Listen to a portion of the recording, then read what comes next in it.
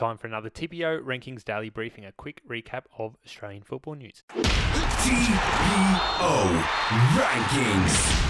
In A-League transfer news, Melbourne City have announced the signing of Michael O'Halloran from Glasgow Rangers on a 2-year deal. Sydney FC have announced the appointment of former Young Socceroos coach Ufuk Talay as assistant coach. And King Kenny Attia's journey from the Victorian NBL to the A-League is now complete, with the announcement on Monday that the former Heidelberg United star had signed a 2-year contract with A-League champions Melbourne Victory. And good news for SBS, who will be taking advantage of Optus's troubles and will be showing all games within a 48-hour window, beginning with last night's Sweden vs South Korea match, right up until Russia vs Egypt on Wednesday morning. Optus has been taking a beating in the news, with the newly coined term Floptus doing the rounds. That's all for today, guys. We'll see you tomorrow.